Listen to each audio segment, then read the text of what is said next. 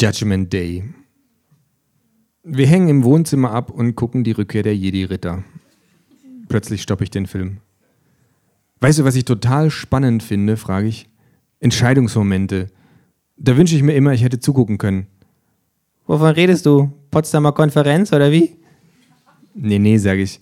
Mich würden mehr diese Momente interessieren, in denen total dumme Entscheidungen getroffen wurden.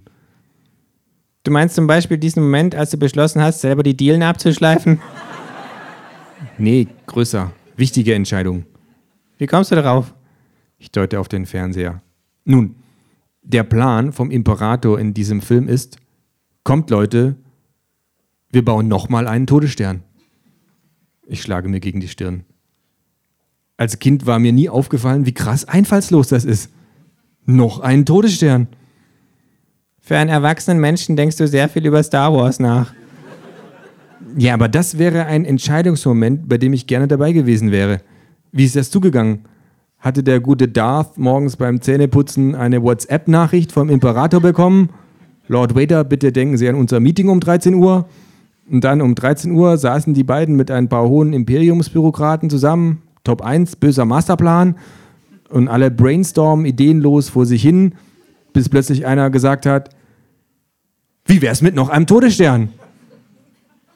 Und was hat der Imperator dann gesagt? Brillant. Wieso bin ich nicht selbst darauf gekommen?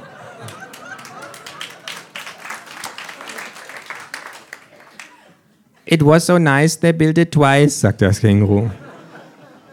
Warum ist da keiner aufgestanden und hat gesagt, naja, aber das hat jetzt beim ersten Mal nicht zu 100% funktioniert?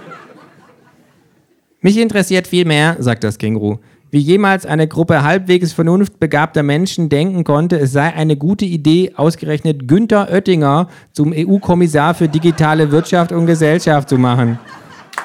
Da finde ich den Prozess spannend. Wie kam es dazu?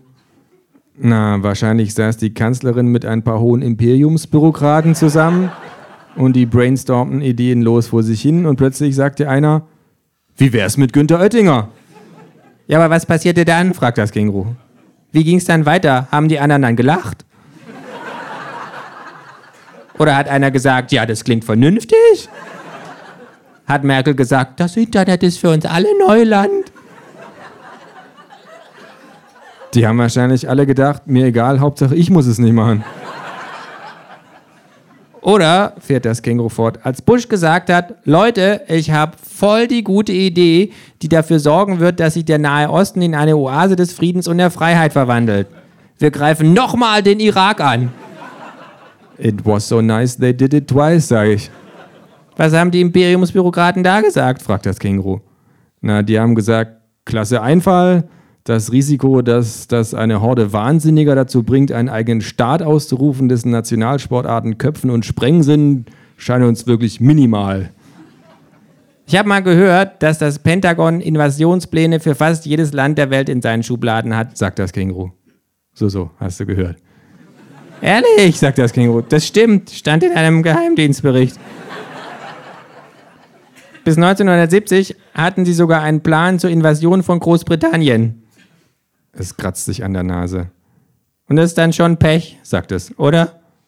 Was? Frage ich. Na, dass sie ausgerechnet für Afghanistan und den Irak keinen Plan hatten.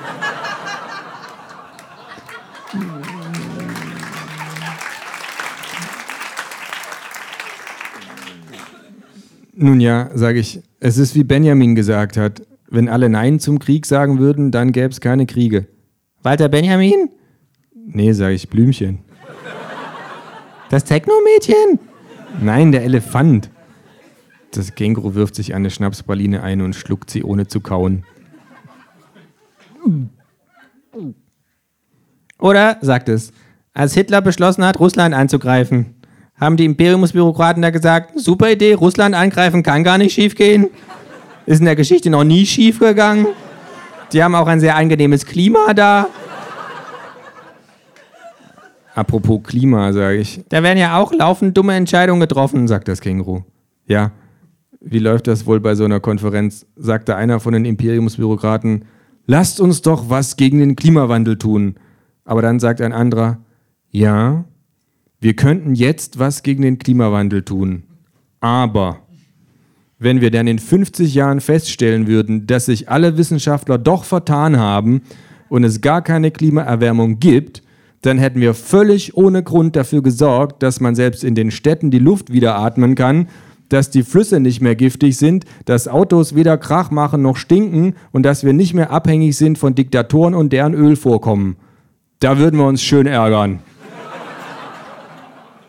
Und sagen die anderen dann, stimmt, der Mann hat recht, da würden wir uns schön ärgern, besser wir bauen nochmal einen Todesstern. Tja, sagt das Känguru.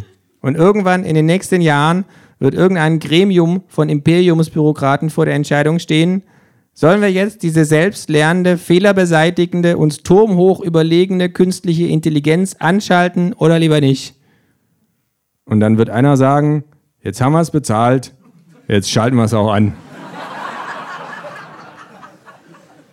Und dann werden die zweibeinigen Fehlerquellen beseitigt und es wird keine dummen Entscheidungen mehr geben, sagt das Känguru. Und das ist dann trotz allem schade eigentlich.